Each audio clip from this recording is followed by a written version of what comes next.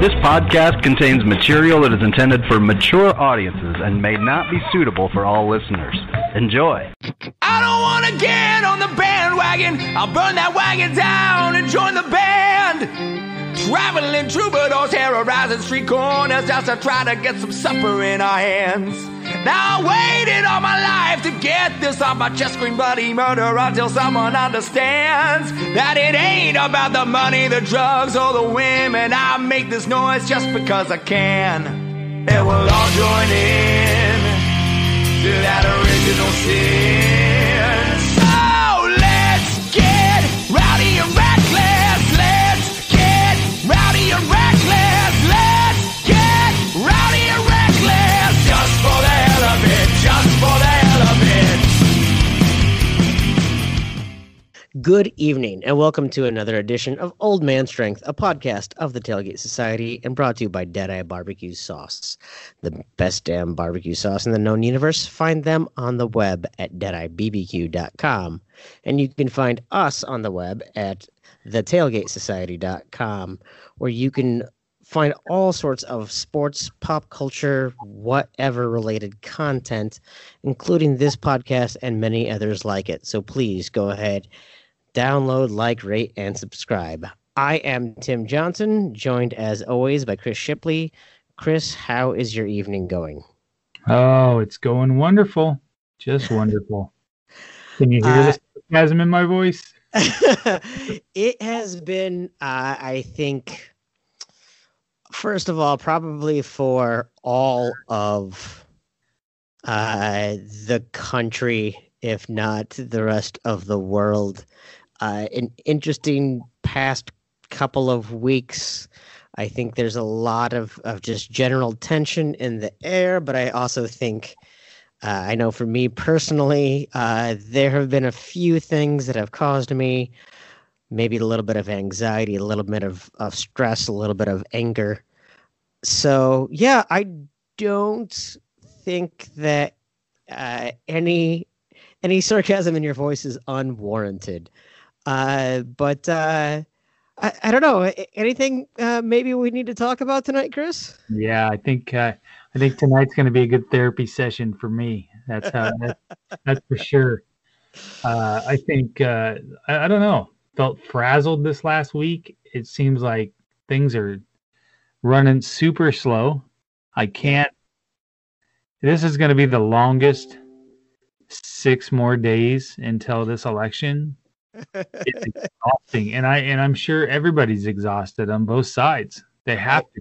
The amount of energy and just vitriousness is going crazy, and I unfortunately fall victim to it and feed into it. There's probably, I don't know, 5 or 6 times this last week where I've thought I just need to log out of social media and just take a break. Yeah, no, I think maybe that's probably a good theme for us to rant on this week, is just managing with all of the chaos and amplified garbage that is going on. Chris, you have had some other type of things to just deal with as well. Your computer has decided to just go on strike and take a dump and not work on you. Not once, but twice, right? Twice in a week. I was sitting here at work, and I was updating a website. I do a lot of website work and some HTML coding, things like that. And I was just updating a back end of a web page, and I got this crazy multicolored flashing on my screen. My entire system locked up. I got that nice blue screen of death that comes up, and it locked up. And I mean, you're stuck at that point, right? So I turned it off, turned it back on, tried every recovery option in the book. Couldn't get it to come back up. So I called my IT department. I used to work in IT there at this company, so I'm pretty proficient in taking care of a few things. And I ran downtown, got a reimage drive, reimaged it, started to set everything back up, and I got tried to get my monitors. Well, I connected my docking station and it crashed again. So I re-imaged it one more time. I probably worked till, I don't know, 7 o'clock that night, getting it back up and running, pieced together. And I was like, this is not, I don't know how long this is going to last. Like it's something's wrong. And I told my boss and I told the IT person that was working with me, I was like, I got everything back up and running. I'd install some crazy driver for my docking station so that my monitors would work. But I'm not exactly confident that it's going to work very long. Well, it made it a week. Yesterday at 5 o'clock, updating another page on the website, system crashed again. So this time I was like, I'm not going to waste my time rebuilding this fucking thing. So I need a loaner. So they gave me a loaner, and now this is what's crazy. Our company pays for Dell to come to the place and fix it and whatever else. But because the error message that it got doesn't jive with the symptoms that they had. I mean, I've got a video on my phone of it. I mean, it was clanking so loud, I thought the thing was going to take off. Clearly, that's a hard drive. But somehow the error message said it was a network card. And I'm like, no. So now I have to ship this freaking thing back in. They're sending me a box. I got to ship it back in there. I rebuilt all my software again today. I swear my boss probably thinks I'm crazy. The poor lady just took me on like a month ago and I've had nothing but problems. But so that's been added stress of, you fall behind at work and it's just been, I don't know. Computers are a pain in the ass, but you can't live without them. And there for a while, I thought I lost my bookmarks and somehow I resurrected those. That was my biggest deal. I have probably 100 pages saved on my bookmarks of, sites with codes and because I don't write anything down. I just bookmark sites. Yeah. That alone would be enough to send me over the edge. Well, and then today I didn't have this loaner yet, and I told my boss I was like, I'll use my tablet, my personal tablet, and I'll at least work email or whatever else. Well, this tablet I have is an Amazon Fire tablet. It's not exactly super great, but yeah, turns out none of my work emails or whatever will come up with the dual authentication. I can't install any of that on there, so I couldn't get my email on there. Yeah. So, and then I remembered I had an old laptop sitting down here that I hadn't powered up for a long time, so I turned it on. That had Windows 7. I immediately shut that back down and was like, "This is a waste of time." By that time, one of the IT guys had called me and said he'd meet me halfway with another laptop, so I was at least able to get that. But yeah, I was like, man, I can't. It was almost like I was back at the store when I worked with my dad, and there'd be days that it didn't matter what I touched, something didn't work. I one day messed up, probably, I don't know. We were building PCs, we were building computers, and I was putting computers together, and I put this first motherboard together with a processor and memory and so on, and I would always just boot it up to make sure it would boot first before I assembled everything. And something didn't, and it wouldn't boot up, and I was like, oh fuck, what is it? So swapped the memory out, that wasn't it. Swapped the processor out, that wasn't it. So I was like, well fuck, it's got to be the motherboard, must be a dead motherboard. So I pulled a brand new motherboard out, put that same processor and memory in there, powered it up, didn't fire up. I did it 3 times before I realized that the processor was fucked up and it was blowing every one of those motherboards that I was like, fuck, I just wasted.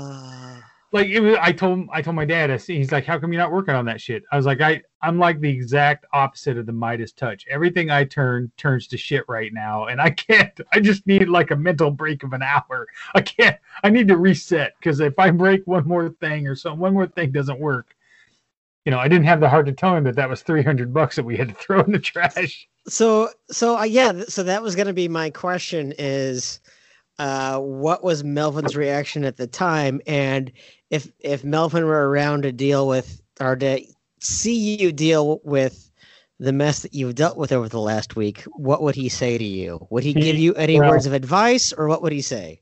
No, there'd be no words of advice, because he didn't know what the hell he was doing on those things either. So he Well, I wouldn't tell him those things because it was better to just leave the bear unpoked. As far as now, he'd been like, well, how come you can't figure it out? Why don't you figure it out?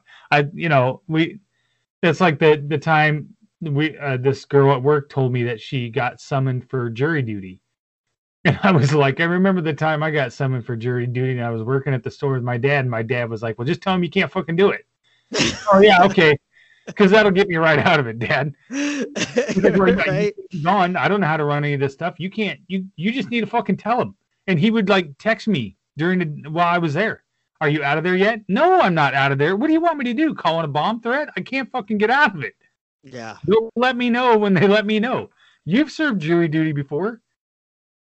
Yeah. And that old saying, the people that are too stupid to get off jury duty are not the ones you want deciding your fate anyways. That's what he used to say. Yeah, no, I heard that a lot. Because I have been summoned for jury duty, I think 3 times. And I served twice. And a guy that I worked with one time was like, well, the only people who serve jury duty are the people dumb enough to get out of jury duty. I'm like, have you ever been called? He said, well, no. I'm like, well, then maybe dial it back with your judgment about my ability to get out of this. But yeah, no, there's probably a certain amount, I can say from the 2 times that I did serve on a jury, and one time I was the jury foreman. This is a conversation for another day, but trial by jury is great in theory, but man, some of the people helping to decide your fate. Ooh, I hope I'm never wrongfully accused of a murder or anything like that. I would envision it's probably a modern day community Facebook page. It kind of is. It's very much like a Facebook page or Nextdoor. I don't know if you use Nextdoor at all. I don't. Oh, well, my joke about Nextdoor is that Nextdoor is Nextdoor for old people, because all it is old people who understand how it works, but they're going to be somehow racist about it anyway. Yeah. That's funny. I had an issue, the last few days with community Facebook. Well, not necessarily community, but Facebook interactions and whatever else. Yeah. And I was talking to my nephew who listens to the pod, and he was like, what do you think it would be like if Melvin had Facebook nowadays? And I was like, oh my God, he'd be the modern day Karen. I swear to God. He'd be all over those people. I said, do you think I have a problem letting things go and letting things slide? He would be on there all day long. It would be brutal for him. I like that idea because I like the idea of him probably at the same time being, curmudgeonly, all of that is dumb, but also diving down a rabbit hole of this person. There's that whole kind of joke of I can't go to bed, someone's wrong on the internet. Yeah. Right. Yeah. Like that's me, by the way. Yeah, no, I can from what you've said about Melvin, I could see him probably getting a little more wrapped up. He would be, and we talked last time about what are we afraid of, that we may end up like our fathers. Yeah, exactly. There's one of them, right? I can't seem to let just things go sometimes. Now I will tell you, before I met my wife, I never let things go. Sure. Now she's calmed me down quite a bit, but there are days where I'll be like, nope, gotta say something, even if it's a passive aggressive tiny little shot, like, right, I just got to get it off my chest. And the next thing you know, you're down a rabbit hole and you're arguing with somebody, and you're just like, that's when I'm like, I need to take a break. Suddenly it's 2 hours later, and you're like, well, depends on like what is means. You can't both is and not is, and you're like what the hell are we even talking about? But I will tell you, I think, and I don't know, I could be wrong. I don't think I am, but I at least think that I'm fair-minded. Sure. I don't listen, my name is out there, right? Like these people on Twitter that have fake names and then run their mouth. I got zero fucking respect for people like that. At least my name's out there, right? Right. I'm not hiding behind something. And I do have a tendency to say what I think and back it up. And I don't necessarily think I'm like name calling to people or whatever else, right? I mean, there are times where I have said, "Hey, you're a pussy," but that's only after, they've challenged me or they've come after me personally or whatever else. Yep. And those are the times that I probably just need to put the phone down and go, it's not worth it. But I would like to think that I'm fair-minded and decent. And I think that's what's lost right now is some people's decency is completely out the fucking window. It's gone. Right. And, and I always want to go, if we were in the parking lot right now, would you talk to me that way? Like, no, you wouldn't. And I always feel like I probably would talk to you the way I'm talking to you because I'm not getting in your face. I'm not, I'm just telling you my opinion and why I think you're incorrect. Yeah. And we're having a discussion. But some people aren't like that. Right. And yeah, I mean, decent. It's the double-edged sword about the internet, right? So you and I, as far as I can remember, have never hung out in person. There are a lot of people that I know that I would consider to be good friends that I don't really know other than virtually or through the internet. And so I don't want to say that you can't develop really good relationships through people that you might know online through various communities. A lot of ways, kind of one of the magic components of the internet, without being too cliche here, is that it has brought people together with, like-minded interests or even not like-minded interests, but just ways to kind of talk. But the other side of that coin is that it also allows a certain amount of anonymity, especially, like you said, when people hide behind a username that means nothing and tells me nothing about that person, where they feel more free to just be a dick, frankly, where they just want to be antagonistic. I think we've witnessed this a few times here recently. You and I, we have a lot of shared Twitter followers or people through Tailgate Society or whatever, where we see people that are hiding behind a username. And it's one thing to feel comfortable to be able to say things because you're not vulnerable, because I know I'm not going to get punched in the face. But it's a whole other thing to just say things that are just out and out rude and not moving anything forward. Yeah. We have, I my political views are fairly prevalent. I don't hide those. I also don't back down from them, because I feel like it's my right to have my feelings and how and who I believe in and things like that. Just as much as the other side does. Yep. And I'll give you a good example. There's a gentleman on Twitter that I met. Well, I didn't meet him at the time, but it was about a year and a half ago. Iowa State was selling all of their old equipment.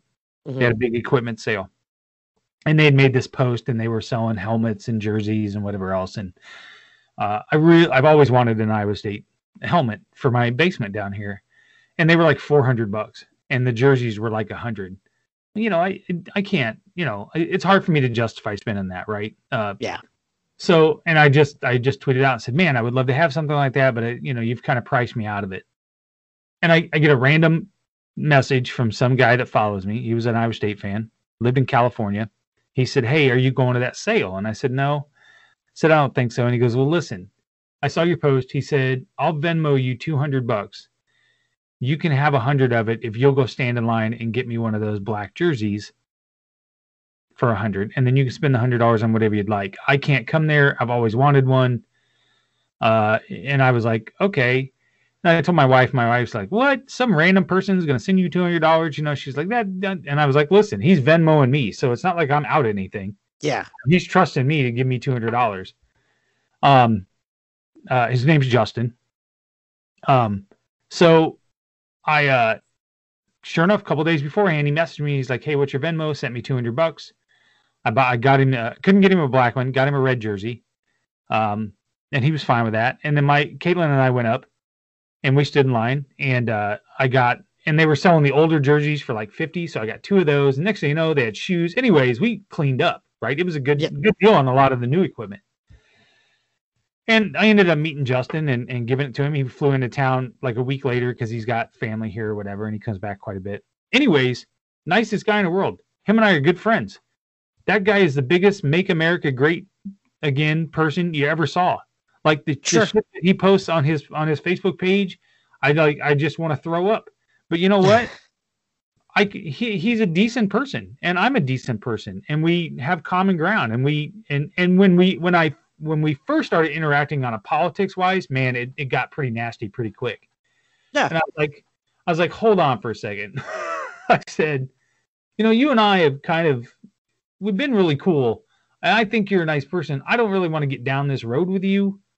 So can we not, you know, let's just agree to disagree. And every once in a while he'll jaw at me and I'll jaw at him. And then the next thing you know, he'll send me a message like, oh, check out this old vintage Iowa State basketball uniform I found on eBay or whatever, you know. And then, you know, he's coming into town for the Baylor game. I think we're going to have a drink together. I mean, people can have differences and not see eye to eye on stuff and still be friends, right? And still be cordial. I have family that are diehard Republicans, and they have their reasons for why they want to vote for a Republican and so on.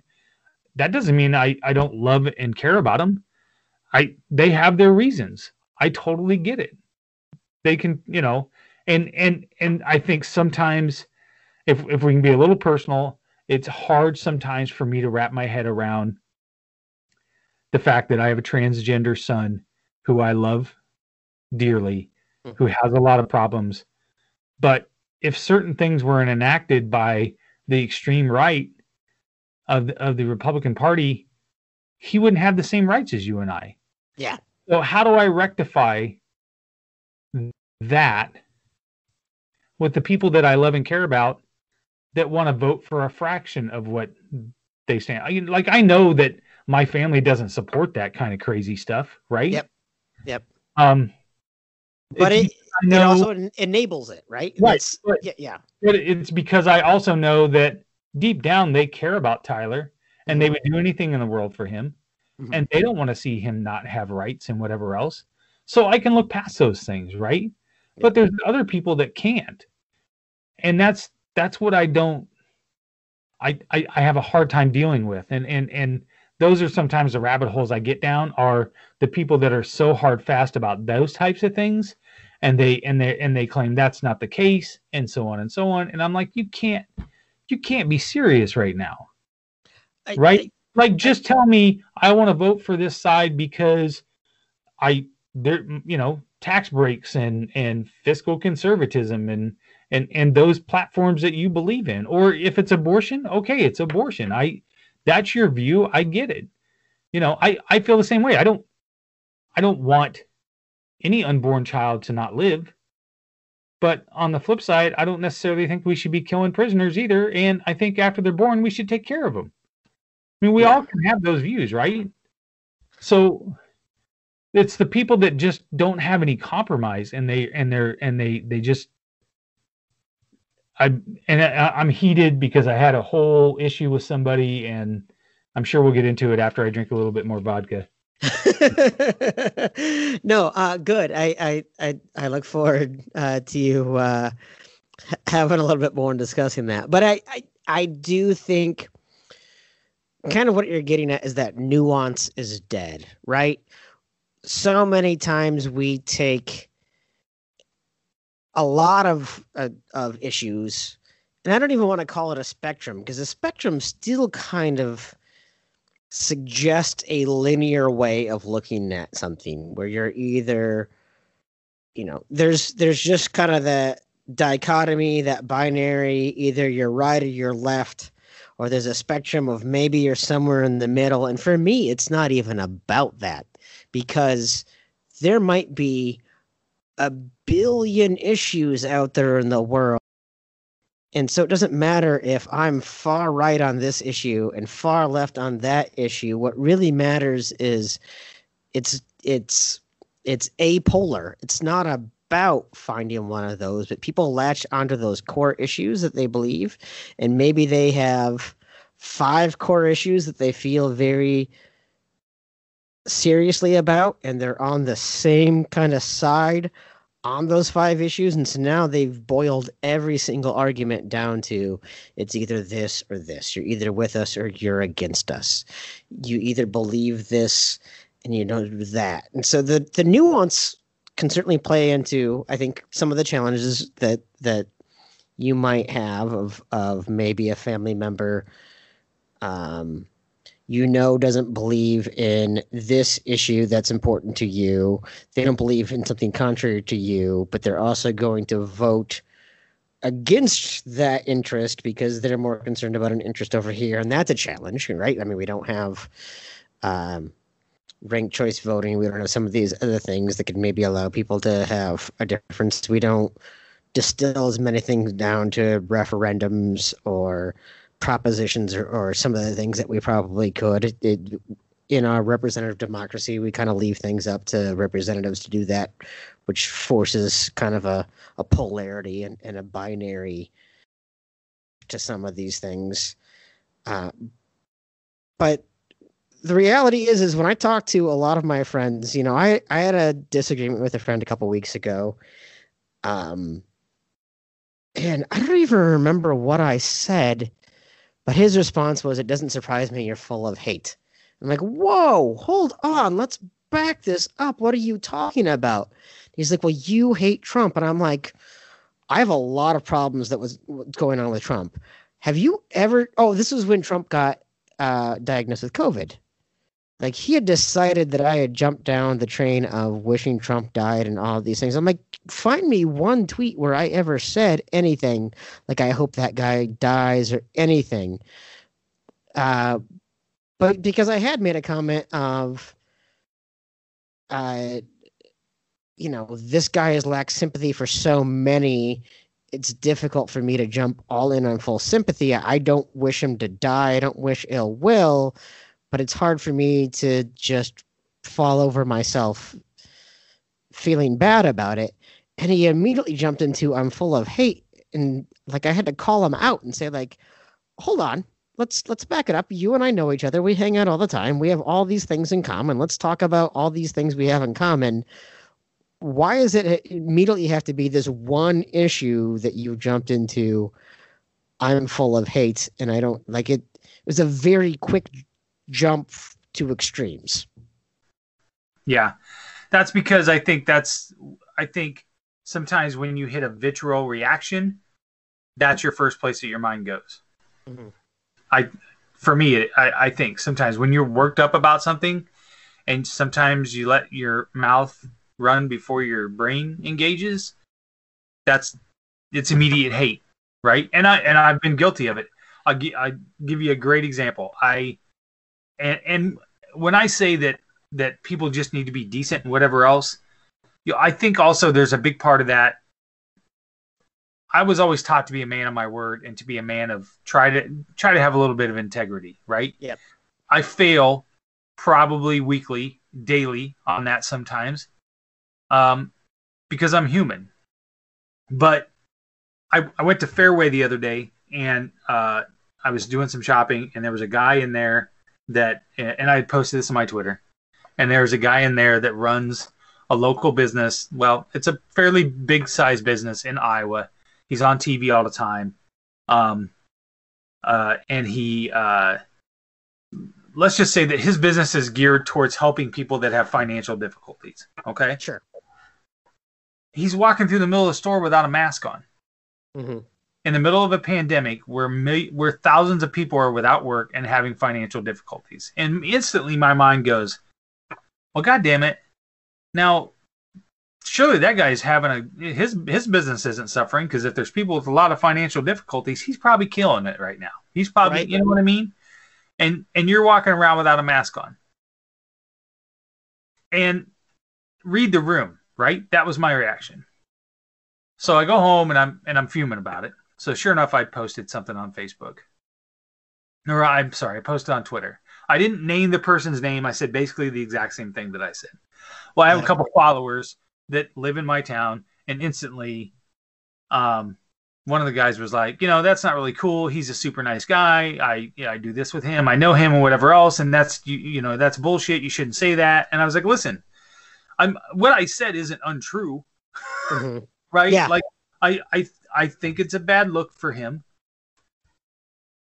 And he's like, well, how do you know he didn't forget it? How do you didn't know this? How do you know? And and the guy came up with a lot of solid reasons. And I'm friends with this other guy. Like I went to tailgates with him. And I thought, I put the phone down and I thought, this is probably one of those times where I shouldn't have tweeted out what I tweeted out. Yep. Because he's right. Maybe the guy just walked in to grab 3 things and hurry up and grabbed his mask and he had to go and he didn't realize it. I mean, we're 8 months in. Do you think you should have a mask in your car all the time? Probably. But listen, it's a possibility. And now I feel kind of bad that I said something when I knew when I was typing it out, it probably wasn't a great idea. So in that aspect, I deleted the tweet. I tried to be a man of my word, right? I messed up. I tweeted back out there and said, imagine that. I let my mouth, write a check my ass couldn't cash. That was a Melvin, by the way. And I apologize, and sometimes I make mistakes. That's what I said. And I thought, that's me owning up and being honest and whatever else. Yep. Well, sure enough, it wasn't 10 minutes and some dude goes, you do that an awful lot. You know what? Fuck you, dude. Right? Like, I just tried to do the right thing here and apologize for being a jackass, and now you're going to pile on with your fake name and your fake profile? Like, now I'm blocking you. Click, and that's what I mean. I made a mistake. I shouldn't have said what I said. I owned up to it. I deleted it, tried to make the best of it, and then there's some jackhole out there that's still got to take a shot. Yeah, I mean, so first of all, Chris, kudos to you. I think there's one thing that I've noticed. You and I both do that, where we kind of get fired up and we get a little further down the road than we want to. And I think I can think of scenarios on Twitter where maybe you've gone a little bit overboard, or I've tried to be a little bit more of a voice of reason, or vice versa, where I've started to get a little too fired up, and you've tried to help me remember what sensibility is like, and things like that. So I appreciate your candor and your honesty there. But I think also one of the things is when we do make mistakes, one of the challenges now is not just that things are so extreme, this or that, people feel absolute about right or wrong without understanding nuance, but there's no road to redemption, right? So if this is really about making people better people, what are you doing to help people be better people, right? If you've decided that one bad mistake means you can't ever be better, it's a challenge, because I know there are mistakes that I've made in the past, and I sincerely regret them. And should I just never be allowed to speak my mind on that again, or should I, never be forgiven for that? Or should I never be given that leeway? If I'm going to be better, how do I demonstrate that I'm being better? And I'm not saying, some people that have made egregious mistakes, Bill Cosby doesn't even feel any remorse for what he did. And yeah, you know what? That guy, yeah, he can be canceled forever. That's fine. But like, how do we allow people, if they're going to own up to their mistakes, why would we double down on their mistakes as well, rather than being, like good? if my goal is really about making things better rather than winning, then I would happily accept your apology. But it seems like that part of the nuance side is dead too, where, again, I'm very guilty of it, but if I want what's right versus, I want to have what's right win rather than what I think wins, is maybe the best way to phrase that. You know what I mean? Yeah, that's how I would put it. I think you have to. I think people are so obsessed with being right that they don't see the goal to get there. Mm.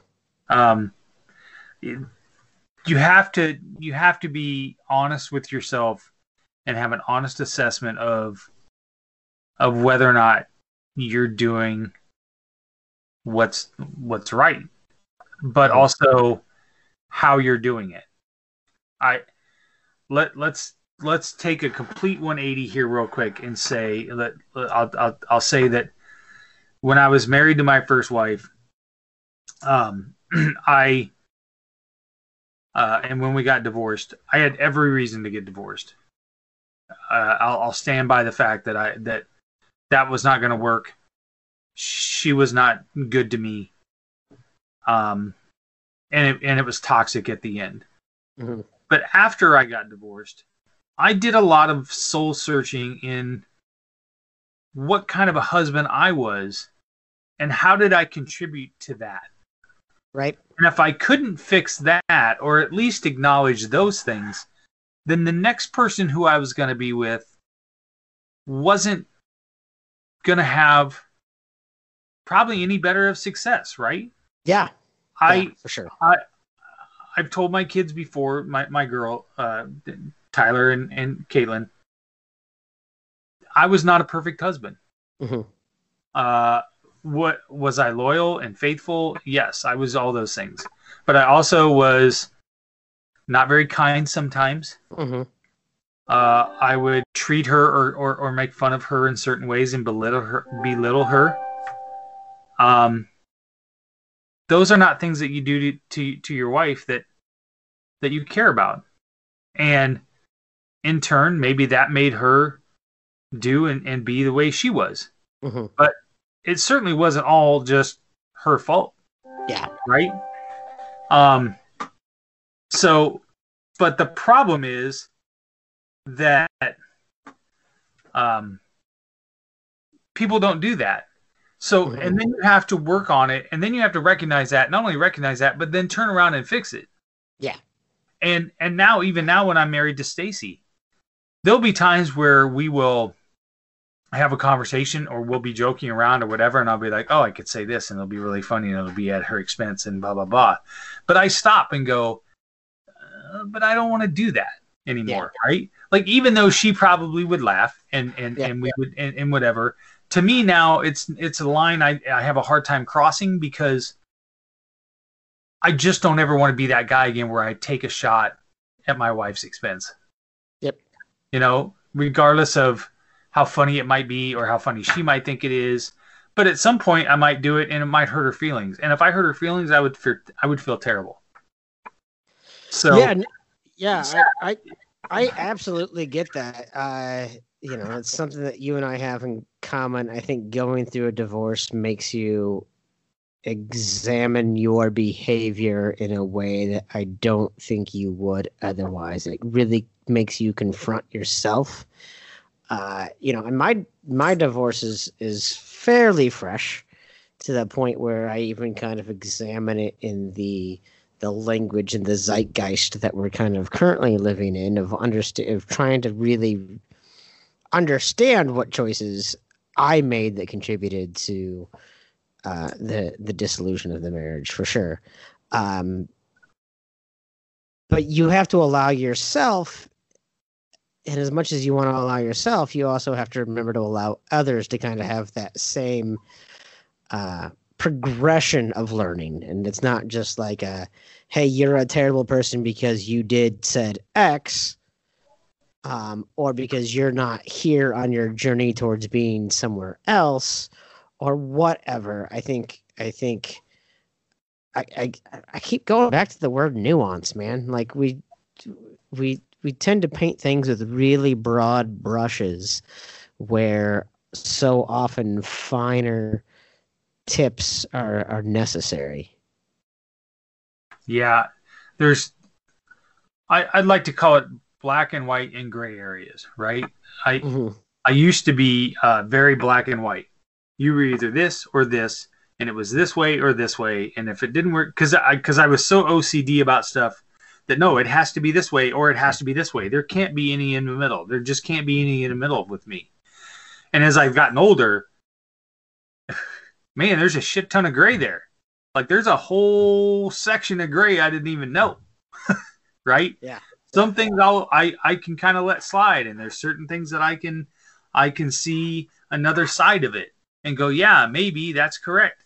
I was on Twitter today, and they were the back and forth about Justin Turner being on the field, and after he tested positive, right? That whole deal today that was going on, and I read one tweet, and this one guy was like, it was a once in a lifetime chance. It would be really hard for you if that was your only chance to ever celebrate with your teammates in the middle of a World Series, or just win a World Series. I can't imagine that you wouldn't be out there. And I'd be like, yeah, probably. Yeah, I probably would. And then the next guy's like, but he knew he was positive, and baseball did this, and he shouldn't have been out there, and he endangered all those people. And I think to myself, yeah, fucking right. Shouldn't have been out there. Now I'm conflicted. I don't know what the answer is. I don't know what the right answer is, but there's a whole lot of gray there. Like for me, I don't think he should have been out there, but I can totally see somebody's point of view of going, man, if that was you and that was your only chance, like, would you say no? Probably not. Yeah, it's tough because as a society, we've really set up things to be black or white, right? You're either Democrat or Republican. And we've marginalized third party or independent or whatever to, it's been relegated to being non-effectual, right? You and I both in our lifetime can point to, on both hands, maybe on one hand, to senators or representatives who have left the party and served as independents and got reelected as independents. It doesn't happen. They might have left the party while in office, but they had a hard time getting reelected without a party affiliation. But it's not even just about politics. There's just so many issues where people have taken in either this or that. The analogy that I always use is, because again, I'm also not shy about my opinions on Twitter. I know it's going to be a shocker for a couple of you people listening. I know I come across as pretty neutral. What's funny is because I really wasn't a vocal political tweeter 5-6 years ago. I don't identify with any political party. And I never have, because to me, I'm about issues that are most important at a time, right? So if I think taxes are too high at this period of time for this type of thing, then I might vote more conservative over here. But if I feel like we're letting too many social programs lapse, then I might vote more liberal over here. But I don't identify, because to me, it's about being pragmatic about what's most important at the time. But in the last 4 years, I've grown to have contempt for the GOP, because I feel like there's been a lot of decisions that have been made that have been anti-LGBT, anti-choice, anti-freedom, things that a party that I thought was supposed to be about small government getting pretty involved in private businesses, a party that I thought that was supposed to be about lower spending, really overshooting on a lot of other thought was supposed to be about, lowering how much we subsidize businesses or industries that maybe don't need it now, losing a trade war and having to do all these things. Like I've just felt betrayed by that party, even though I never identified by that party. And so now that I speak out very vocally about the GOP, then it's immediately, oh, well, you're just a dirty liberal. And I'm like, well, no. The analogy that I come up with is, you know what, man, if I hate the Yankees, that doesn't make me a Red Sox fan. There are all these other teams in Major League Baseball that also hate the Yankees. I just think the Yankees are evil, and I might be like any fan of all these other teams. Maybe I like the designated hitter. Maybe I don't like the designated hitter. Maybe I like salary caps. Maybe I don't like salary. Like maybe there are all these other things. I can still just hate the Yankees.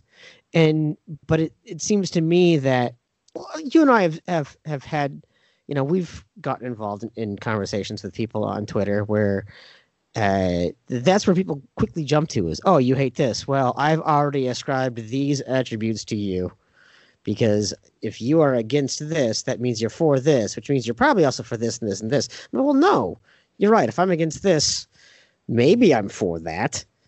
That doesn't mean it, and you certainly can't ascribe all those other things. But our society has created all these false dichotomies where there's so much other aspects that people care about. I've said a few times, I probably, if you were to revert back where my views are right now, I probably would be what you would call a middle of the road Republican 4 years ago. Mm-hmm.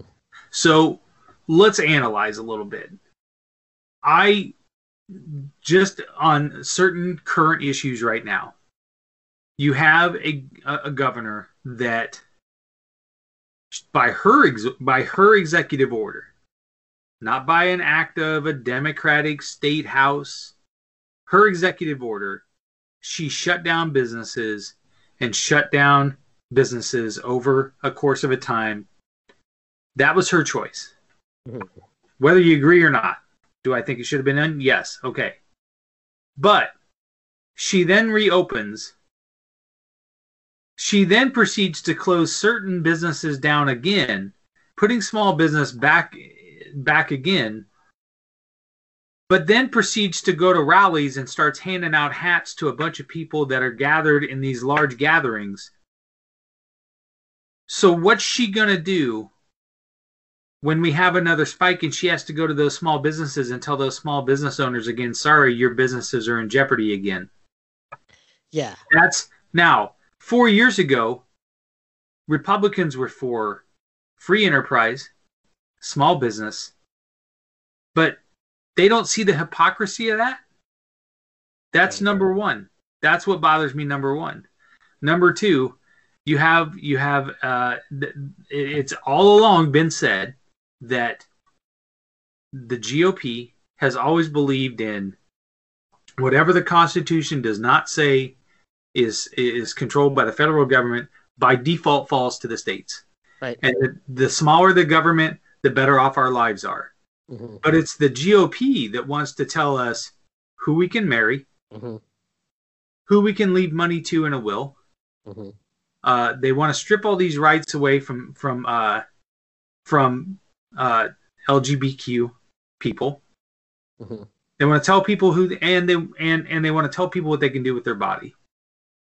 Well, and right now I think obvious voter disenfranchisement and using federal laws to strike down states' abilities to manage their own elections, right? What? Even just the notion that is brought up and has actually been supported by anyone, even if they voted against it, just the idea that they have floated the idea that the federal government can tell states, no, you have to count your elections only on November 3rd and at midnight you're done, is just, it's not just antithetical to what the founders had said, it's antithetical to what the party has said. And so flip to the other side, right? Yeah. If the federal government came if Barack Obama had came out and said, the states are going to, I know that you're going to stop counting ballots on the 7th of November, but we're going to oversee that, and we're going to give them till the 12th. They would have a fit because they're superseding the states' rights. Mm-hmm. So you're exactly right. That's exactly right. And they don't care because the Republican Party has moved so far to the right that the moderate GOP that believed in the principles and of what that party stood for, they don't have a party anymore. Well, I would argue that they haven't even moved right. They've moved towards it's not party over country or party over people. It's party over principle. That they're literally making decisions based off of whatever a party leader has said, and they're going to fall lockstep behind it without having. And again, there are several Democrats. The Democrats' biggest problem is probably being spineless and directionless and looking like a disappointed mom rather than anyone who's actually going to have any type of leadership. But it's to the point where it's like we've decided these things. We don't even care if they fall in direct contradiction to what we put in our platform in the 2006 Republican National Convention when we got together. Our 2016 Republican National Convention, these things fall in direct contradiction to it. It's like, if this is what the prevailing wind of our party is, we're going to jump into this for the party. I commonly hashtag all Republicans are rhinos, and that's not to make fun of Republican ideals. It's to say that the current GOP doesn't embrace any of the values the Republican Party supposedly stood for at one point. Yeah. Well, and they don't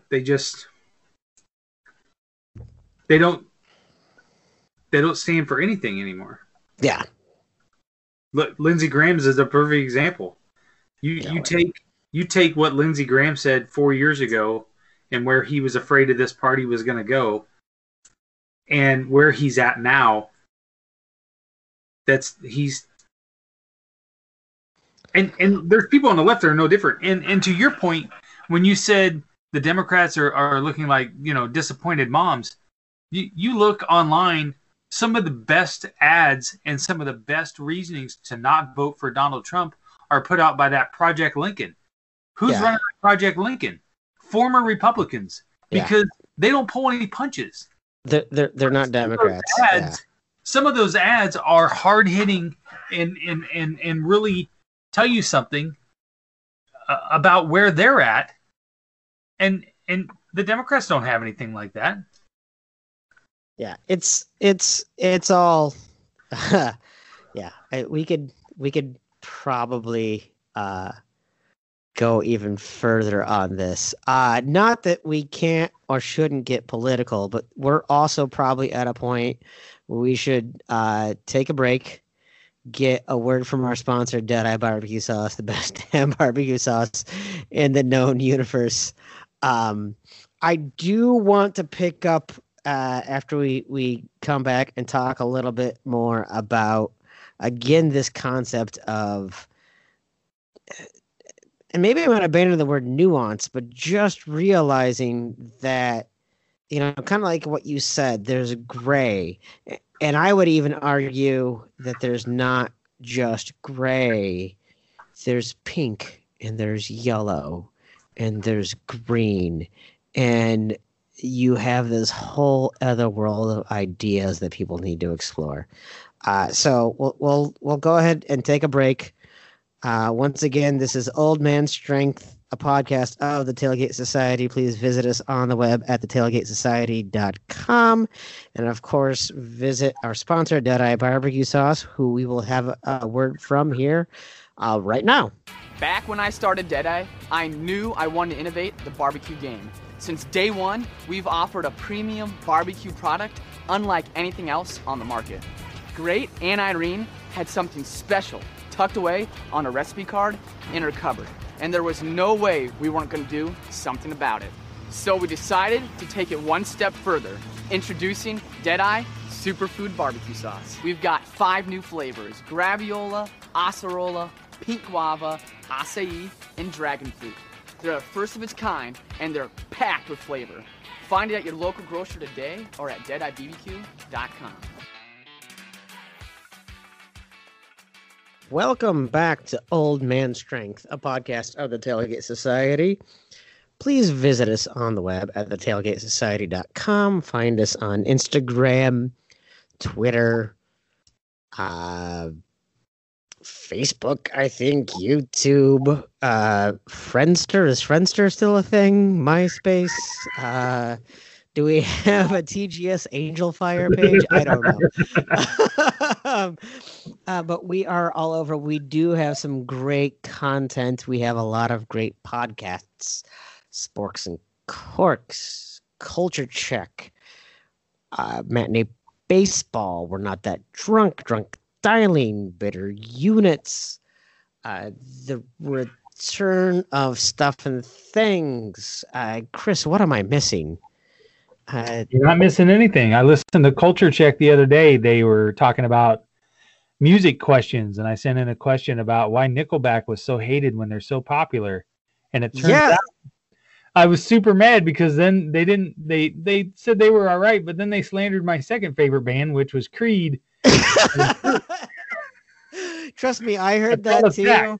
I listened to that podcast on the way down to pick up my daughter from school, and they handled the Creed question first, and I knew what question you would ask because I saw you ask it on Twitter, and the whole time they're slandering Creed, I'm waiting for how they're going to handle your question. I'm waiting for how they're going to do this because I was like, oh, there's so much overlap here. How are they gonna justify it? But no, Arnold and Emily do a fantastic job. I really appreciate their approach, not to just kind of looking at culture through a black lens, but just the way they kind of treat through their own personal experience how they take on music. I'm going to go ahead and actually agree with them on Creed. I'm sorry, Chris. He's hurtful. Yeah, but anyway, large digression. When we left off and took a break, we were kind of talking about how you and I can look at some issues, how you and I have certainly gone down a road. I can think about some of our mutual Twitter followers that maybe you and I have gotten into some robust conversations with. But how we still want to go ahead and acknowledge that in a world where there is a myriad of opinions, this one particular issue should not define us more broadly into larger labels. Is that a fair way of putting that? Yeah, that's exactly the way I would put it. Yep, there's all kinds of broad strokes. And when somebody tries to paint you with one specific one, that's just, you just can't do that. You just can't do that. And there's no shortage of that. Yeah, but you know, I would also admit, you know, and I can think of instances. There was a time here recently where someone called me out, and you were involved on that, on the way I was acting, or the language that I was using, or the frame of reference that I was presenting, where I doubled down in the moment, right? Yeah. I was still fired up, and I doubled down in the moment. And even though there was probably still a part of me that realized, you know what, hey, Tim, cool off and address it later. And I did, and I still I owned up to certain things, and I still stood by other things. Because I think there's certainly something to be said for passionately defending what you believe. If you really believe and you have a good, reasoned, well thought out argument, go ahead and passionately defend what you believe. Don't, you know, being open to other ideas or being civil or looking for shades of gray doesn't mean that you can't also, you know, stand up and say these things. Like if someone wants to say, for instance, black people are less people than me, I'm not going to spend some time looking for nuance on that. I'm going to passionately say, no, you know what? We have settled that debate. It's done. Right. Let's right. Like there's certainly that. So I don't want anyone to think that we're arguing for giving all crazy batshit ideas equal time or equal weight or equal credit. I'm certainly someone who has said in the past that I don't think that all ideas, just because all ideas are allowed to be out there, free speech means any crazy idea can be out there, but that doesn't mean that you need to immediately juxtapose them and give them all equal weight. That's correct. Right? You know, some things are batshit crazy because they're batshit crazy. Right. Right. You know, this whole there's good people on both sides. That if you're walking through a town with a pitchfork and a torch and you're screaming death to Jews, sorry, there's no gray area for me on that. Yeah, exactly. And so I think it's fine to go ahead and say that. Now that said, if say someone you knew and you loved agreed that's crazy, but I also agree with this minor point that this person says, right? Like just because someone says, hey, death to Jews, but also we have a regressive tax policy, it doesn't invalidate their opinion on the tax policy. And it's an ad hominem argument to suggest that because and I think that's maybe one thing that I would say is because we lump people in with these groups, these like groups and these labels, is that we've created a certain sort of ad hominem argument of, well, you agree with that person? I mean, you know, to make a very extreme example, someone could be crazy and still know that 2 + 2 = 4, right? Like I don't have to deny certain claims, but there are certain claims, if you want to debate whether or not Neil Armstrong really said, one small step for man or one small step for a man, that's one thing. But if your other argument is because the moon is made of cheese, well, I'm going to dismiss the moon is made of cheese out of hand and not even engage that. But I do think there are times where I personally have mistaken passionately arguing for my side because I've thought it well out, or I have dismissed offhand some actually valid opinions, thoughts, approaches, lenses on things that, once cooler heads have prevailed, maybe I have done that. And I've seen you do that exact same as well. Because, well, frankly, one of the things that I've always appreciated about you, one of the reasons why I think you and I are friends, is because we can see that I can look at you. Boy, this is going to sound terrible. Here's what I'm going to say, though, because I know you're not going to be offended by this. Sometimes the things that I worry about myself, I see you exhibit, and I feel better. Not because you're not a good person. No, I know exactly what you're talking about. Right? But, yeah. Because I can see someone else whom I respect a great deal is also making kind of those same mistakes or challenges or stumbling blocks, right? Right. Yeah. No, or arguments or views or opinions. There's been plenty of times I've thrown something out there and people, here's part of the problem is I don't typically block anybody. If you follow me and you want to interact with me, I don't have any problem having a conversation with you about the issues or about how I feel or whatever, because I don't feel ashamed of my own opinion. Right. Mm-hmm. Mm-hmm. I mean, there are people that I will block that are just absolutely just trolls that just don't want to listen. Right. Oh, for sure. So, but I do seem to think that I get a lot of pushback sometimes from people, and then I'll go out and I'll look at other people say almost the same thing and they have no comments. And I think to myself, why are people always coming at me? And then I think, well, maybe that guy's just blocking everybody. But same deal, right? There have been times where I've said something and I've thought, man, this could, not so sure I should say this.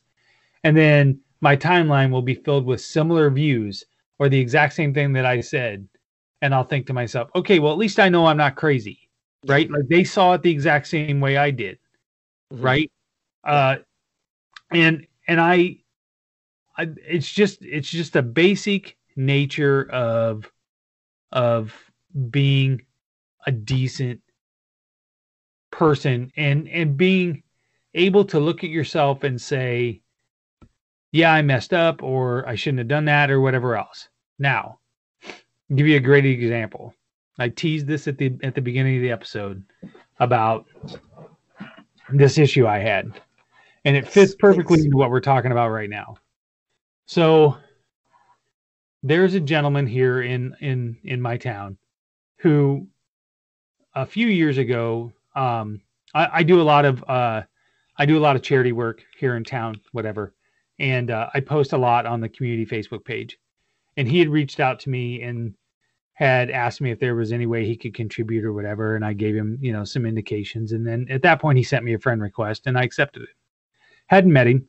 I knew that he was running for a county seat here in around town. He was a Republican. Anyways, very nice guy. But it was clear that he was a major Trump supporter. And I never really talked politics with him. But I always got the feeling at that point, he had friended me and he was friending everybody. I think because he wanted to get his name out because he wanted to win this election. Right. We didn't have anything in common. Not a thing. But at one point he asked me, he knew I had cancer, and he had asked me if I wanted to come and talk to a men's group, which I did, and talked about my diagnosis and how God helped me and things like that. Okay. Anyways, so fast forward, the last 4 years have just been kind of hard, right? Yeah. And he's very political and would send me private messages about how, things in the county and how he ran things and how he didn't really care. I think he thought I was kind of on his side, right? Sure. So I got more and more indication that the guy's kind of just a regular politician, right? Mm-hmm. That's what he is. Mm-hmm. And I never unfriended him, but I didn't ever interact with him. Well, about 3 weeks ago, he started posting endorsements for local races around town. And he wanted to endorse this one candidate. I couldn't even tell you what she was running for. But his main reason for not endorsing the other person was because he had a DUI last year, and that was his second offense. And if his judgment of getting a DUI is so suspect, then he shouldn't be trusted with being a leader in the community. So my instant reaction was, okay, well, that's weird because a week before you just endorsed Governor Reynolds and she's got three DUIs. Yeah. So I commented and said, so I'm assuming that that's across the board then, right? If somebody has a DUI, then they shouldn't be qualified to be holding public office. Well, it's different because this and this and this. I said, no, it's not different. Your main reason for not voting for this other guy was because his DUIs put his judgment in suspect. That's not the case with Governor Reynolds. And he's like, well, that was 20 years ago. I said, okay, this guy's was a year ago. How do you know he hasn't went to AA and gotten his life together and whatever? You don't know that. Yeah. Right? So at that point, he sent me a private message, told me to stop posting on his page and being so political and so on and so on and so on. And I was like, okay. Being so political on whatever, dude. Political arguments, yeah. I was like, and I said, my problem with you is that I think you're in it for the show. You're in it for the recognition and for the clicks and the likes. But whatever, you know what? Go live in your fancy house that you live at. Enjoy your fancy cars and have a nice life, right? So I didn't interact with him. I didn't unfriend him, but I didn't interact with him. I made a post yesterday on my Facebook page because I just had enough of people, kind of what we're talking about now, right? Like, I'm getting a little tired of people not getting along just because they have an opposite view. And I posted yesterday and said, sorry, bringing it up because I don't remember it from memory, believe it or not. I'm getting old, you know. I said, come on, old man. I know. I said, people posting who they are voting for and convincing someone that you should never work, and convincing them will never work and really doesn't change anyone's mind. I know how I'm voting for, and that's okay with me. If your reasons for voting for one person over another is because of your financial bottom line is more important than, say, decency, equal rights, and American democracy, that's on you, and you're welcome to that view. We all at one point have to answer for our actions, decisions, and consequences, and elections have consequences. Mm-hmm. So you best be prepared, right? Because it was shortly after Comey Bryant had been confirmed and so on and so on. So my nephew, who I love to death and is a Trump supporter, and him and I go back and forth, and we have fun with it. And instantly he will message me and say, hey, I'm just dicking around with you, you know? Yeah. And I'm like, no, for sure. Whatever. So we're kind of going back and forth, right? 5 minutes later, he sends me a message and says, any reason why this dude just sent me a friend request? It was that guy. Yeah. That told me not to be political or whatever and sent my nephew a friend request and says to him, hey, I think we should be buddies. Okay, you don't even know that guy. He lives in Maquoketa, Iowa. Mm-hmm. Why are you sending him a friend request? But he was doing it because he saw him arguing with you, totally out of context of, because, you know, I have friends. I do this all the time with my co-hosts on Better Units. We're constantly arguing and making fun of each other and sending, you know, memes and gifs back and forth where it looks like we hate each other and it's contentious, but it's not. It's all good natured. Maybe outside people don't see that, but that's what you and your nephew have. Right. So his thought was, oh, I'm going to friend this guy that I don't even know Mm-hmm. and talk shit about Chris. Mm-hmm. And my nephew didn't even give him a chance. Yeah. But then I messaged him and I said, I don't know what your game is or what you're doing, but why would you send a random friend request to somebody you don't even know that you have zero interactions with and tell them that you want to be pals? I said, do me a favor. Just leave my friends alone and don't ever contact them again. Mm-hmm. And then, of course, you know, instead of just going, you know what, that was really dumb. I apologize. Let's move on. Forget it. No, he like doubled down. Yep. And that's what I'm talking about when I say things like, just be a decent person. Yeah. You don't have the same views as me. That's okay. That doesn't mean you have to go out of your way to do rude things or whatever. I don't get that. I don't have that kind of energy. Right. If I don't like you or whatever, then I'm certainly not going to sit here all day and troll you. I got better things to do. And those are the people that I don't get. I don't understand that kind of stuff. And there's a good example of, you want to talk about old man strength. That it probably, if we weren't behind keyboards, he'd have got his ass kicked.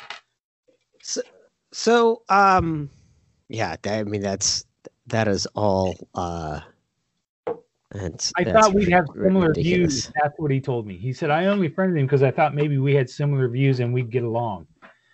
Well, no, but the only thing my nephew's not a douchebag. Yeah, so the only reason you're engaging him in the first place is because he was ribbing me. You had an ally. Yeah, exactly. Right. So, okay, so I'm going to ask you this now, because this is something I've been trying to learn how to challenge myself. So, not that I'm asking you to accept or redeem this guy. What does redemption for that guy look, right? So, how could that guy in your mind, because I know you and I know that you're not above forgiving and forgetting and moving on. But forgetting and forgiving and moving on is not the same thing as just sweeping under the rug, right? You certainly need to be accountable for your past behavior, but that doesn't mean that you need to be weighed down by your past behavior, right? So the way my ex-wife and I interacted should inform but not affect my future relationships, right? So it doesn't mean that I couldn't move forward and without fixing my relationship with my ex-wife, but it means that like it informs that I'm going to make better decisions going forward. So this guy was an absolute tool. He was not decent to you. He was not decent to your nephew. Your nephew sounds awesome. Though don't say my nephew's awesome. Wait, did you say he listens to this? Yes. Oh shit, he's a terrible person. Right. Yeah. I've already determined bluntly tonight, Chris, that you and I, as two grumpy old white men who spent a good portion of the night railing on the GOP and Trump, we've probably alienated like at least 20% of our listening audience. And he's a Hawkeye fan, and he's a Steelers fan. He's got all kinds of problems. Oh my goodness! Hey, don't even get me started on the fact that the Proud Boys and the Hawkeyes wear black and gold. No. So my question is there something that this guy, who was a total tool to you and engaged your family needlessly and frankly maliciously, what would the road to redemption? What could he do to demonstrate to you?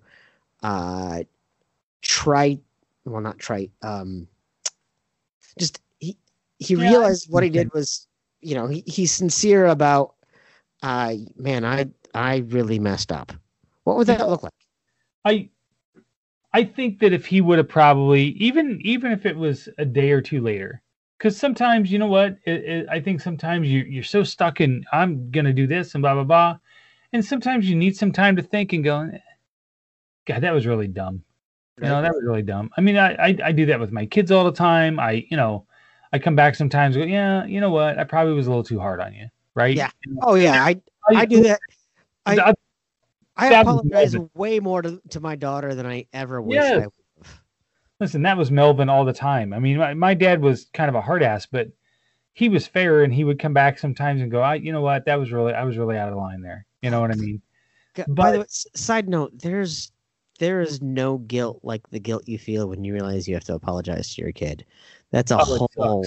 Oh God, it sucks because you should be right, and that's that flipping point. At some point, when you know that they're right and you're wrong, and you're like, I can start feeling the weights of justice start to go off my side sometimes. Oh man, I have a tweet pinned to my timeline that says that the biggest lie I ever believed growing up is that someday I would feel like an adult. And my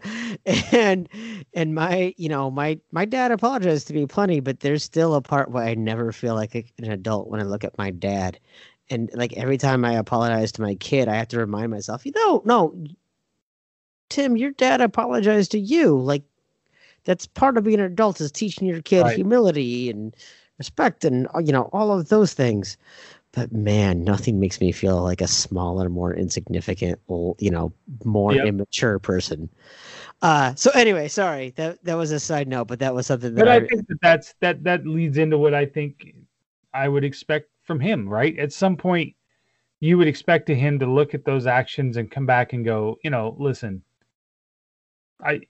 things are just crazy right now, and politics tear people up, and you're right. I shouldn't have reached out to him. It was because it doesn't matter what he tells me. It's clear there was a reason why he reached out to him, and it wasn't because they had similar views. You'll never convince me of that. So if anything, when you continue with that particular lie, that just makes me even angrier, because now you're just talking. Now you're just telling me I'm stupid. And so, at least be honest. Again, if you were just honest and go, yeah, you know what, I was pissed and shit's going real. And I thought, well, I don't know who this guy is, but if he's got the same views as me, maybe I can vent to him. If he would have said that to me and said, you know what, bygones be bygones, I'm going to unfriend you, good luck, that would have been fine. Mm-hmm. But he didn't do that. And if he did that in the future, I would accept it and move on, because that's the kind of person I am. I don't hold grudges. I don't get angry. I mean, I get angry, but I don't keep that stuff. I don't keep that stuff, Tim, because when you don't forgive somebody, you're locking yourself in a prison. Yeah. You're not doing anything to them, right? Mm-hmm. Like tonight I'm talking about it because I'm upset about it and I'm getting it off my chest.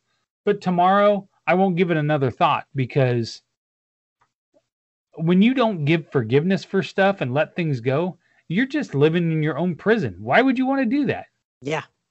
No. And I think part of the impetus for you and I to do this podcast in the first place is not just to give you and I an ability to experience catharsis, right? I think it's a big thing. Is it's a way that kind of the general ethos of this thing is that it's two grumpy old men complaining about things and finding a way to find, a catharsis from it all. But I think it also, our listeners, which, by the way, I do want to go ahead and give a shout out to our listeners. We've actually got some really positive feedback. So please keep it coming. I'm really excited about it. Someone laughed about me making fun of my dad on the internet. So, dear God, Dad, I'm really sorry if you're listening. I know you listened to some early stuff. I think he gave up. But I think that is kind of a thing of understanding, because I'm not asking anyone to change their views, right? So your point from the very beginning here was just be a decent person. And I think one of the struggles is if you and I had a conflict, if the only way you're going to accept my apology is for me to renounce my former views and only embrace your views, that's not fair. Right. The reality is I can realize that I hurt you. I can realize that what I said was not well received. I can even say, you know what I said was based out of ignorance, and I need to revisit the way I'm thinking about these things. I can say what I did and said was not thought out. We talked earlier. You'd mentioned Lindsey Graham and how he has completely changed his position in arbitrary. I don't have a problem with so many politicians get labeled as flip-floppers, and I don't mind that. If you change your mind in the face of new evidence, that's maturity. But when you double down and try to pretend like you've always believed that, or that you don't own up to, hey, I've changed. Like, that's the thing with like Marco Rubio or Lindsey Graham or Ted Cruz or Ben Shapiro, any of these people that were never Trumpers before and are now, worshiping a shrine, or, hey, you can't confirm a Supreme Court justice in the last 6 months of a presidency or whatever, and now they're doing it, is none of them have ever said, you know what? I believe that at the time. I was wrong. Here, Lindsey Graham kind of half-heartedly tried to do that, but his arguments were invalidated by the timeline that wasn't true. Like you could go back and look at the timeline and realize that he was just lying about the timeline. But it's one thing if you can, again, I'm not asking anyone to abandon their views. I'm asking them to reconsider and find a more just appropriate way to address them. And I am the first person to be guilty of this. I have been called out right, wrong, and different by tone policing, and I know that I am guilty of this. Hi, Aaron. But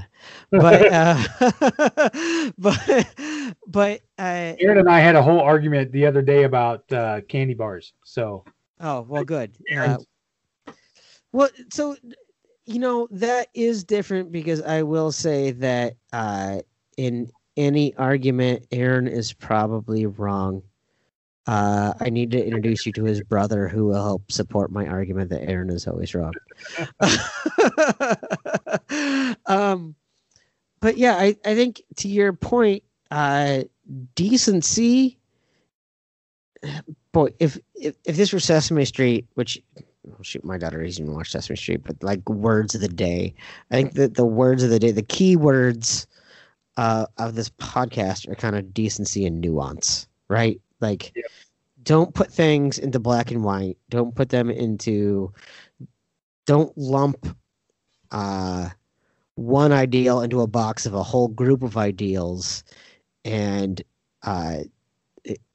again, it's okay to get wrapped up in things, man.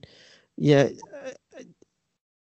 Again, you and I have both. I can think about some arguments where we've had where either you have or I have kind of tried to play the voice of reason. I think generally you and I both probably agreed with each other, but one person has kind of tried to step in to be the voice of reason with people that I think we respect and like, who are probably only 3 feet away from us on the political spectrum. Right. But right now want to play it like it's a 20-foot difference. Yeah. I don't know. I think that's kind of the big things that I'm getting at. But man, I also want to make sure that I'm doing a good job towards giving other people a chance to approach that. I don't know. Any advice for people that are kind of feeling maybe guilty that they've gone too far? What would kind of be your... Man, I'm springing this on you, so I'm going to hold you to a very specific note. But what would be kind of like your 5-step plan towards addressing going overboard? Oh, for me, I need to learn that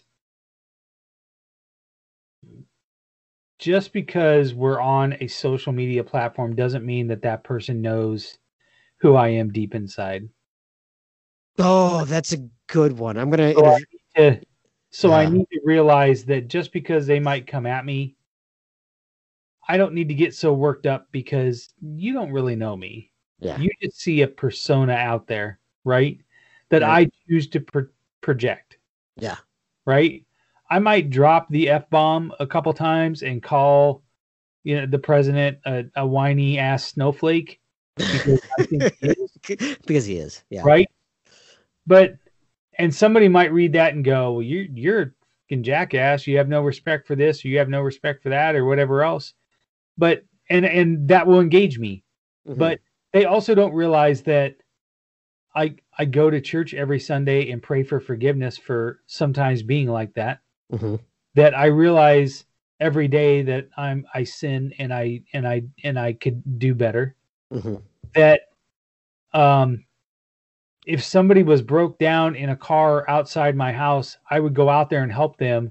I wouldn't ask them what party affiliation they are first. Right. I don't do that. And some of my best friends are Republicans. Mm-hmm. Mm-hmm. Again, a party that you have identified with for a good portion of your life. So it's not like... Right. Yeah. So, and I'll, I don't know about a 5-step, but my cousin sent me this yesterday. He said, I hope everyone just needs to remember that none of these politicians will pick up the phone when you call, but I will. No politician is going to have your back when times are tough, but I will. No politician is going to wrap their arms around you and hug you when you need it the most, but I will. No politician is going to give you a ride or loan you their car, but I will.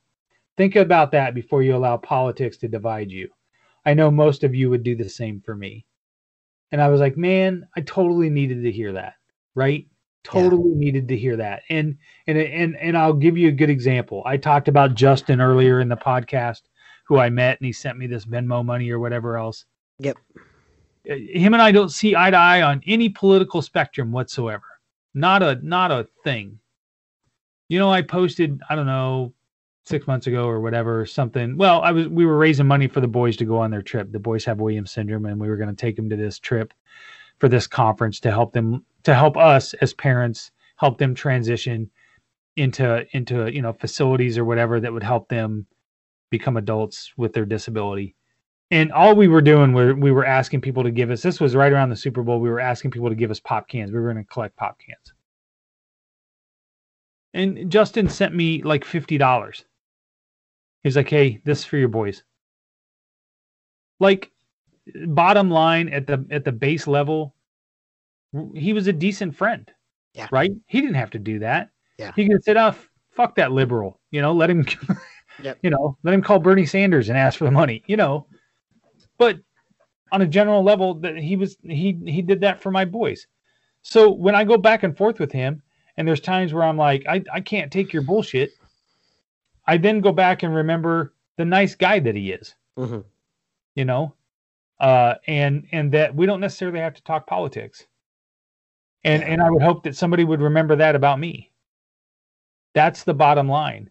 This whole social media persona bullshit, half the people that I argue with, I probably would enjoy having a beer with. Sure. That's the problem with this whole deal, right? That's the problem with this whole deal. Yeah, I mean, I think that is a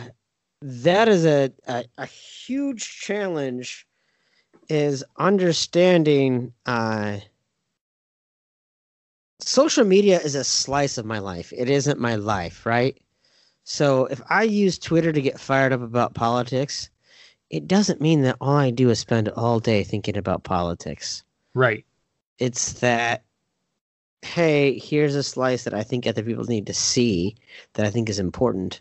But it's not all of me. Because first of all, I give my name, I give my locate, like my Twitter username is Tim Johnson MN. It's literally my name and my state. Like where I'm at. I'm not trying to be anonymous, but at the same time, there's a very large gap between anonymity and being completely open. I used to have this conversation with my ex-wife. I always felt like she told everybody everything, and I'm like, well, you don't need to be an open book about everything. It doesn't make you a liar if you hold some things close to the vest, right? Like being honest and having integrity doesn't mean that you're in a poker game and suddenly like, well, I'm holding 2 queens, guys. I don't know about you. Like, you don't have to share all of those things, but it means that you don't cheat and you act with integrity and you don't deceive. You just find a balance between what I share and what I don't. And sometimes what I share on social media is a slice of who I am, but it's not who all I am. And I have to remember that about other people, right? So some people I might struggle with. It makes it easy when it's a friend of mine. Again, that friend that said that he wasn't surprised that I was filled with hate. You know why that hurt me so much? Wasn't because he was a conservative calling me a not. And again, I would still call myself a conservative. I'm just an anti-Trump, anti-GOP conservative. It was because I'm like, you know who I am. Am I a hateful person? You know I'm not a hateful person. Right. You just think all liberals are full of hate. You branded me a liberal, and so now that's what you're doing. Like, let's get back to those things and know that, yeah, I don't blame you for hating the person I am on social media, but you know who I am as a person. And maybe let's just remember that before we dive too far down everything else. And it's a good reminder to me that someone that I might consider a major foil on Twitter, who is really passionate about certain issues or whatever, maybe I would love hanging out with them on a backpacking trip or a backyard bonfire, any of those things. When you know how many times in my life I hang out with someone and abortion never comes up? Right. Like Right. 99% of my life, abortion never comes up as an issue. So why would I consider myself a sworn enemy who has a different opinion on abortion than me? Right. But that's kind of the way social media does that. It takes a sliver of life and magnifies it to be the majority. I know I have speak on what you had said. I have worked tirelessly too when I do send something out or react to something that I try to ensure that my wording is not lumping every single GOP conservative into one broad stroke. Sure. You know, I've seen certain people that have tweeted out and said, well, you know, all you liberals that support Biden, blah, blah, blah, blah, blah. Okay, well, now you know me, right? Just like you said, you know me. Does that sound like me? Well, no. Okay, well, then you might want to change that wording, right? So for me, when I bring something out, I tend to word it in a way of this particular issue right now that I'm speaking about is bullshit, right? Yeah. And that's, it's just your tone and things like that you just try to work on. 95% of the time when I post something political, it's probably because I'm emotional about it and it's affecting me on a personal level. Right. I find it in a personal level. Mm-hmm. So, you know, or I try to get a laugh, right? You know, when Trump's talking about windmills causing cancer, and I'll be like, what the fuck's that guy talking about? Like today, you and I was like, I don't know what the hell he's talking about. What is he talking about? Yeah. Do a math. Seriously, what the hell was he talking about? You know, that's for laughs. I would do the same thing if Biden said something stupid. I would make a joke about it because you have to. Yeah. You have to be able to laugh at some of that stuff too. If you don't, you'll go crazy. Yeah. You know. I mean, I've made fun of Nancy Pelosi and Chuck Schumer so many times on social media, but that never gets brought up because I'm more vocal on the other things. Right. And what you say kind of, you know, makes me feel a little convicted because I had said earlier in the podcast that I say all Republicans are rhinos. And I realize that that's misconstrued. My intent in that message is to say, if you really believe in Republican values, you can't identify with this party because this party is gone. And that my intention there is to say, quit choosing party over principle. You can have Republican principles, or at least the principles that the Republican Party previously identified with. You can still consider yourself a conservative. I don't hate conservatives. Again, I, in a lot of ways, identify as a conservative. But if you're going to align yourself with the GOP, you know, you're not aligned with the principles that you say that you espouse. But I realize the language I use when I say that, even though it's intentionally hyperbolic and it's intentionally over the top and intentionally, like you said, it's making a joke. It you know, I feel kind of convicted to realize that I could clarify that language, and maybe I could still make the joke, but I can clarify that a lot more. That's fantastic. Yep. Absolutely. Just be nice. Just be nice. We'll see what happens in a week. This will come out after the election, so it'll be interesting to see what the reaction are. I've thought to myself what my reaction is going to be if my candidate doesn't win. Like, how am I going to handle that? First of all, this might come out after the election, but not after anything is decided. Good point. There's a very good chance that this will still be a very relevant conversation, right? When this comes out. I mean, unless Brett Kavanaugh has to say, but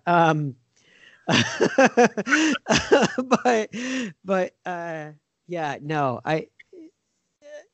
the idea of humility and like what you said, like I tend to shrug my shoulders at and roll my eyes at the idea of, remember, we're all still human, because there's still a part of me that always wants to be, but yeah, we're arguing over fundamental rights, right? You know, if you don't think LGBTQ people deserve the same rights, I'm going to have a hard time considering you a moral person. Now, if you identify as a GOP person, but you don't agree with the a platform issue like that, that's a whole other conversation. Right. But if you're going to get up on a soapbox and say, hey, I don't think gay people should be able to get married, well, now that is a thing. Right. It becomes a moral issue, and we should talk about that. And that's a different thing. And I think one of the things that I have struggled with in the past, and I admit to, is parsing out the difference between those things. And so Amen.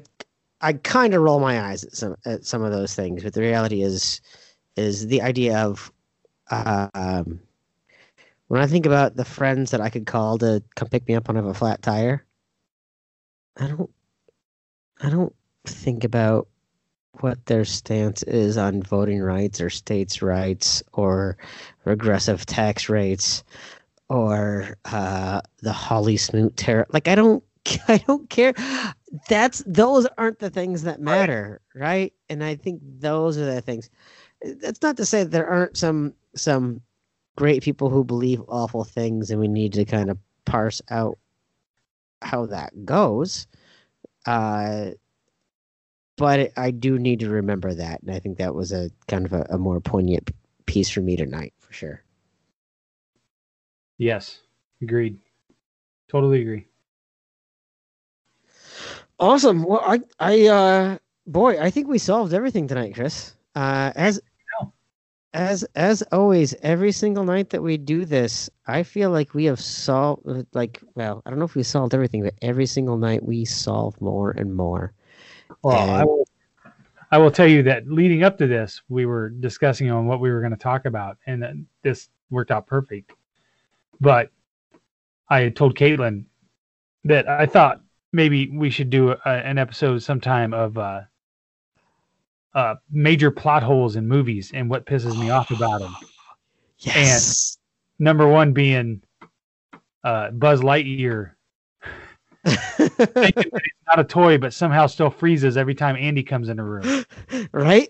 And she got all pissed off because she thought I was going to slander Toy Story. So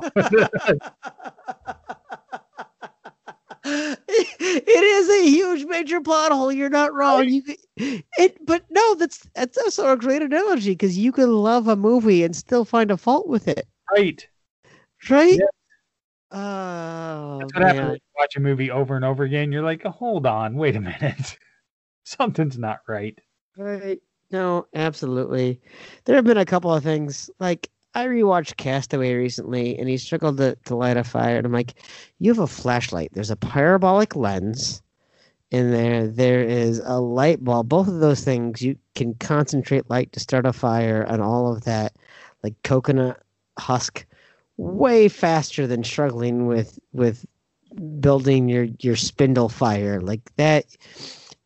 No kid hasn't burnt ants or leaves with a magnifying glass. Come on. Like there's some, not to mention in Castaway, how do you know there wasn't like a satellite phone in the box? But that pisses me off. That whole not knowing what's in that box pisses me off. Right? And him not going back to that house. How are you not going back to that lady's house? Yeah. Yeah. It's a terrible ending. It's terrible. Man, Old Man Strength gets grumpy about movie plot holes. This has to happen. Shit, this is a great idea. Man, there should be like a Mystery Science 330,000 type of thing where it's just you and I watching a movie in real time, getting grumpy about what's wrong. That sounds amazing. Oh, that's awesome. Well, I'm glad that Caitlin called you out on that. Thank you, Caitlin, for being a loyal listener and making sure that at least 3 other people listen to your dad and I complain about things. This has been fantastic as always, man. Chris, even if no one were listening and the 2 remaining listeners that we alienated tonight, man, I say you and I just kind of record this forever just to give us a chance to kind of talk through things, right? Straighten our own lives out. Yeah, if nothing else. So I would like to welcome you to the rebranded podcast. You all are therapists for Chris and Tim.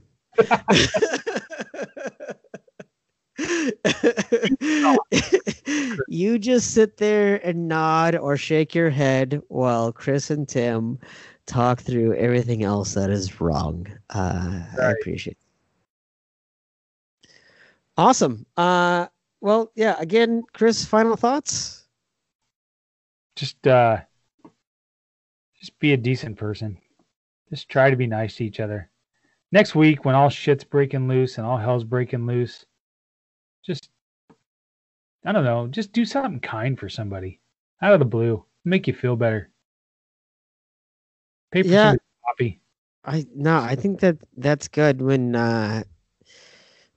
I'm standing atop a burning building over the fiery hellscape that is our new future post this election, and I'm shouting Sic Semper Tyrannis and singing La Marseillaise, I'm going to remember that.